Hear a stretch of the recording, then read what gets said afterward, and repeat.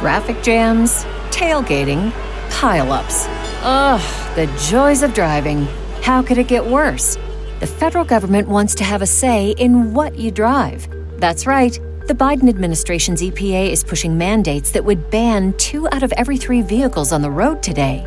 Don't let Washington become your backseat driver. Protect the freedom of driving your way. Visit EnergyCitizens.org. Paid for by the American Petroleum Institute.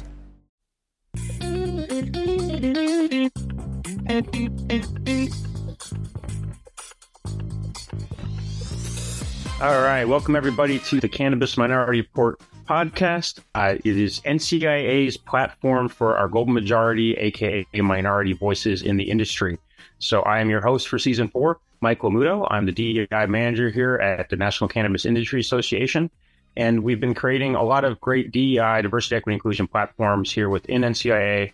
Each week, we will be interviewing an inspiring entrepreneur or cannapreneur of color and report on the news, either with stories specific to DEI in our industry or on hot-button mainstream issues, and providing our unique spin on it, of course.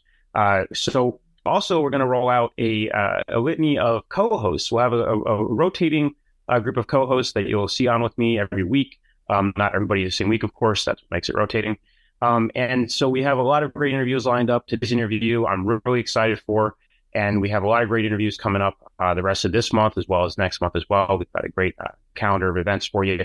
But today we have Chris Jackson, the vice chair of NCIA's board, as well as the owner of the Basketball League's Oakland County Pharaohs based in Lansing, Michigan. So we'll come back with a great, a more proper introduction of Chris in just a little bit. But first, we're going to go ahead and go with the news segment. So for the news today, I've got a couple stories here for you, and then some really, I think, interesting and unique news that is going to be what shows and makes our podcast a little bit different here. So the first couple of news stories. First, we have the making headlines, the firearms and cannabis. Some of you have probably already seen this making headlines in the news. A federal judge in Oklahoma ruled that it was unconstitutional for marijuana users to basically be denied the right to own a firearm. The quote I have here, government could not argue Jared Harrison's mere status as a user of marijuana justifies stripping him of his fundamental right to possess a firearm. The judge said marijuana was not in and of itself a violent, forceful, or threatening act, and noted that Oklahoma is one of a number of states where the drug, still legal under federal law, can be legally bought for medical uses. So we're also expecting the Justice Department to appeal this, and this does stem from a Supreme Court ruling.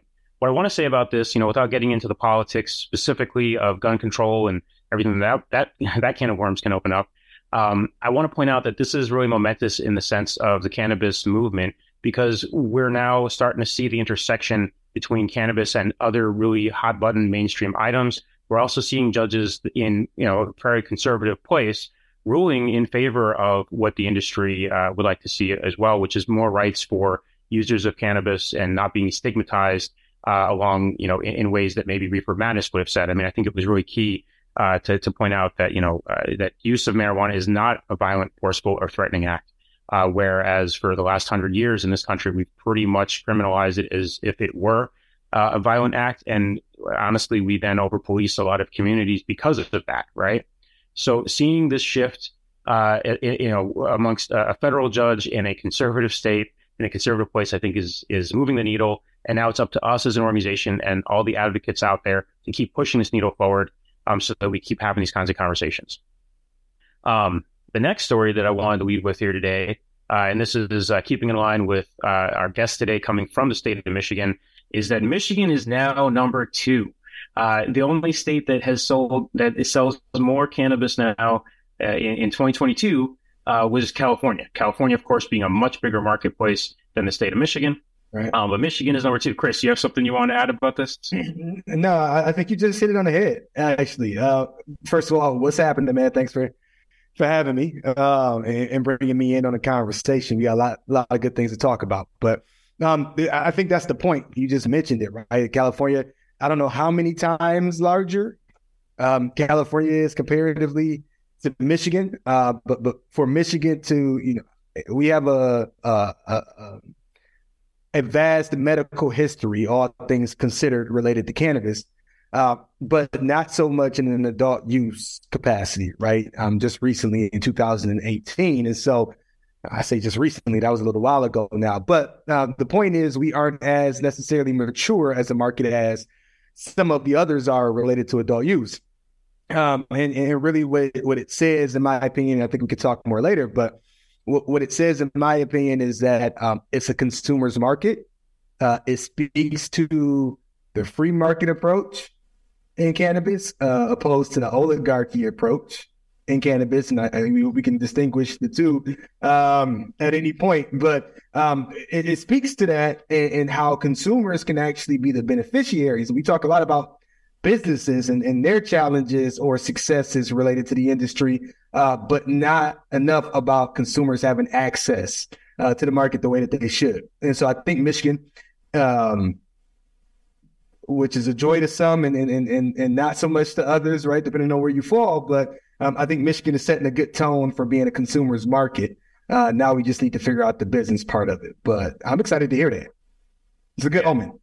Absolutely. No, absolutely. I think that you hit it on the head right there. The oligarchy approach is prevalent in a lot of states, and those states have fallen behind what Michigan is doing with much more of a free market approach, which is really, I mean, we're talking about cannabis and we're talking about the United States of America. We should see more of a free market approach. I mean, I'll say that I will definitely go ahead and add commentary. So, absolutely. A couple other points here I wanted to note. Aside from the fact that $2.3 billion in sales last year was a good amount of sales. And to your point, it's a newer market, only a little over a year old, maybe 2 years old, something like that for the adult use side of things, but really a very deep medical state. Something else I want to point out is that we are seeing fewer caregivers, and that really refers to the medical side of the market, producing cannabis, since it's no longer cost effective for their patients, especially with the adult use, and prices have really halved. That said, I know that you and a lot of other folks are working on basically creating better business environments for the businesses to be able to capitalize on a larger market that is forging ahead. So just something to note, is that obviously, of course, not everything is always just positive, good news, but we can look at it and see that there is a lot of great news there. And we just have to be, again, vigilant and adamant in our advocacy and how we figure out how to construct things in the right way. So that said, and a nod to Chris's shirt here, Black History Month.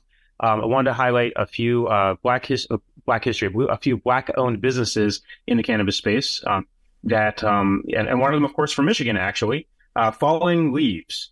This is Michael Webster has been a pioneer. You've been, I'm pretty sure Chris has actually been at least one of these events, if not multiple, as showing your support, in your vice chair position, but also really, just being a leader in the state of Michigan. Falling Leaves, they're infused dinners. And this next one coming up is going to be February 26th, Sunday dinner. I don't know about everybody here, but Sunday dinner has been really a kind of a sacred thing for me for many years. I'm not religious. It's not about the religion for me, but it's about just being able to reset every week, being able to tap in with whoever I'm spending my time with on Sunday, and really, take time to pay homage to the fact that we work hard and that we have another week coming up. So Sunday dinner, it's going to be an infused dinner. And tickets and menus are available. We'll post the link here. I did look at the menu, and it makes me wish I get out to Michigan this month. Charcuterie, short ribs, trout, and there's even a vegan menu. So, so this is some great news to see this happening in the state of Michigan.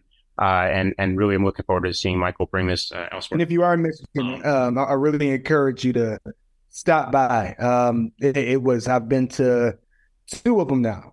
So the menu keeps getting better. It's always been exquisite, right?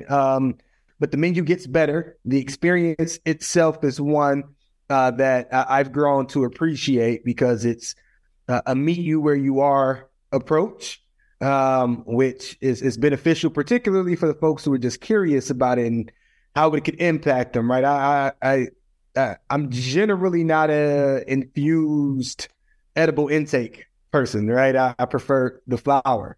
So it was an experience for me, though, and they do a great job of not only explaining what you're eating, where you can find the infused portions of the meal, but throughout that process, you'll be here, then they'll break to bring you back down, right, in a responsible manner for you to then finish up over the course of 2.5 or 3 hours, right? And so it's one of those experiences where not only do you have an opportunity to eat, but you have an opportunity to really network and fellowship with the folks who are around you, because that's a good amount of time to be in a space with other people that are at different levels in life and or at different levels in terms of how they choose to partake with cannabis. And so it's a really cool experience. So if you're in Michigan, make sure you come out. That's awesome. There we go. So, I mean, and honestly, so Vince, our show's producer, first off, shout out to Vince Chandler here. Vince has been at the helm, I should say, behind the scenes, really doing all of the grunt work to make sure that this show has been going for 4 seasons now. Amazing producer. I believe Vince is an Emmy-winning producer, I want to say, of something or other. I know that he's gotten a lot of awards, rightly so, because he does amazing work.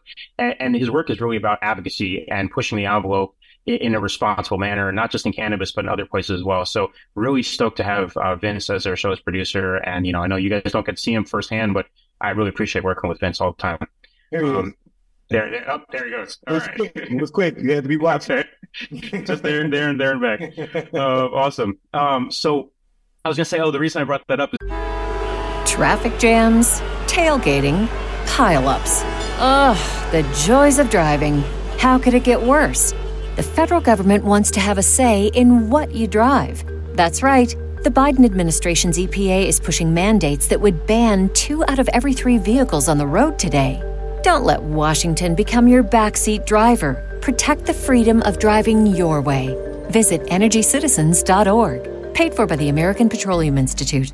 Because Vince, maybe we can pull a clip up there and send that over to Michael Webster, because I think that was a great testimonial and speaking to what you can expect at one of these infused dinners. So Michael, I'll be waiting on my paycheck too. That's awesome. Nice. There you go. Some royalties there. Absolutely. All right. A couple other businesses I want to make sure we highlight here. Urban Flavors. So Urban Flavors is a delivery service in Northern California. They're based in the East Bay. They also do some business, I believe. You can order from them if you're in the Central California and the Central Valley as well. But the reason I want to highlight them today, aside from the fact, again, that is a Black-owned business, Mario Vital and Ladarius McKenzie are actually also new committee members at the NCIA, the DEI committee, that's Mario, and the marketing advertising committee, that's Ladarius. And I'm just really looking forward to seeing this company, which I think has been building things the right way for several years now, be so engaged and be such a great part of our organization. The little snippets and pieces that I get to hear from actually John Quinn, who's brought them into the fold, is this building the right way by listening to the consumer, hearing what their consumers want, really knowing how to tap into the marketplace, and building slowly and steadily so that they can be sustainable and be here for the long run. Another thing that's really awesome about this company is that they're very passionate about creating pathways in the industry for formerly incarcerated folks and folks that have been impacted by the war on drugs in such a negative and disproportionate manner. And I say that to say that, look, this is a company that's actually living and doing it. They're not just, hey, we would like to do this, and then 3 years later, they might have an initiative or throw some money at another company. This is a company, if you get to know them, that they're really doing that work in the community. This is how they hire. This is who they work with. This is, who makes up the leadership team. So, it's who they are. So just a company that I want to make sure we highlight today, with respect to Black History Month, but also just honestly with respect to the industry and the direction that we like to see things going. And then the last company I wanted to bring up today, Shakti Green Lit. Now, this is, I have the pleasure of working on the New York Social Equity Roundtable. That's an initiative here at NCIA where we provide feedback to public comments for the regulations in New York. And we organize with a lot of other associations and organizations that are doing this kind of work in New York. Some of them are national, some of them are local. One of these groups, Black and Brown Economic Power in Cannabis, BB EPIC, was founded by and is run by a couple that I really I think are making a great impact in this industry. And they have on the other side of things, they also have a product, and it's called Shakti Green Lit Full Spectrum Cannabis Energy Shot. It's the first full spectrum cannabis energy shot on the East Coast. To throw this out here, and more, he put this on his social media. So I feel comfortable stating this here is, he was charged as an adult at the age of 14 for the sale of cannabis to another minor. I'm just going to say that again. This guy was at 14 years old, was charged as an adult for selling cannabis to another minor. This was very common, not only all over the country, but in New York, especially during the stop and frisk era, and even before that, before they even gave it a name. So getting to see this company now on shelves in Massachusetts, this company now, their founders doing the advocacy work. Again, this is the kind of work we need to see in this industry. This is the results that we're looking for in this industry. So it was really just awesome to see them on all these shelves in the state of Massachusetts. Looking forward to seeing them everywhere in the country. And they're all about the plant and the natural medicine aspect of that. So their products are going to reflect that. So I just want to kind of bring that up today. I think that, again, it's another great, company to highlight. I will also note that none of these companies are, they're not sponsoring us and trying to get us to, just mention them here. This is, if you are listening and watching this and you want, you have an announcement you'd like to make, you'd like to tell us about your company, go ahead and reach out. I went ahead and pulled these, of course, from my conversations and from, following LinkedIn and Instagram. But if there's anything you want to specifically have us highlight in the show, please reach out and we'll go ahead and do our best to get it on the show here. So that all said, I believe it's now time for our interview. I want to show conversation. It's a conversation. All right, there we go. All right. And, and that's just, to the point. Look, I want to introduce Chris here because Chris is somebody I've had the pleasure of working with for several years now behind the scenes at the NCIA. Chris has done a lot of just pioneering work and a lot of important work, to really blaze trails here at the National Cannabis Industry Association. I met Chris, I want to say 4 years ago, but something like that by now at an industry social that we had in Chicago. Neither of us, we didn't know who each other was, anything like that. We were trying to figure our own ways out within this massive industry and the association. And, several years later now, here we are continuing to work in these ways. And it's a testament to, the organization and their willingness to work with us, but also to the individuals such as Chris that have been pushing that envelope and saying, hey, you know what, we need to see better representation. And it needs to be more than just nominal. It needs to be more than just, on paper. There needs to be like voices in the room that are heard on a regular basis. So it becomes organic, it becomes natural. And I think that's what we've really been able to create here. And, Chris, I just really appreciate getting to work with you and getting to kind of see how you operate and are able to, really achieve results by doing this kind of stuff. So, Chris, welcome to the show. Thank you so much for joining us here. And looking forward to, having this conversation here today. No, I appreciate it. Thanks for having me. Yeah. Absolutely. So let's see. I got a few things here. I should also note that Chris is the owner of the Oakland County Pharaohs, based in, they were the Lansing Pharaohs last year. They now have moved to Pontiac, Chris's hometown, to be the Oakland County Pharaohs. I got to go to a game last year, and it was a really awesome experience. I had never been to it was the basketball league. So the basketball league, and I'll let Chris tell you more about this specifically, but, really professional league and just really awesome, high quality level of play in a very intimate setting. It was really an awesome experience. And we can talk more about that later. But the first thing I want to ask you, man, is, I haven't gotten a chance to ask you this on any of our other calls, so I figured I'd ask you this today. But you had some interesting New Year's plans, I think. Curious to hear about kind of how things went for you. Yeah, it was cool, man. I generally don't do much.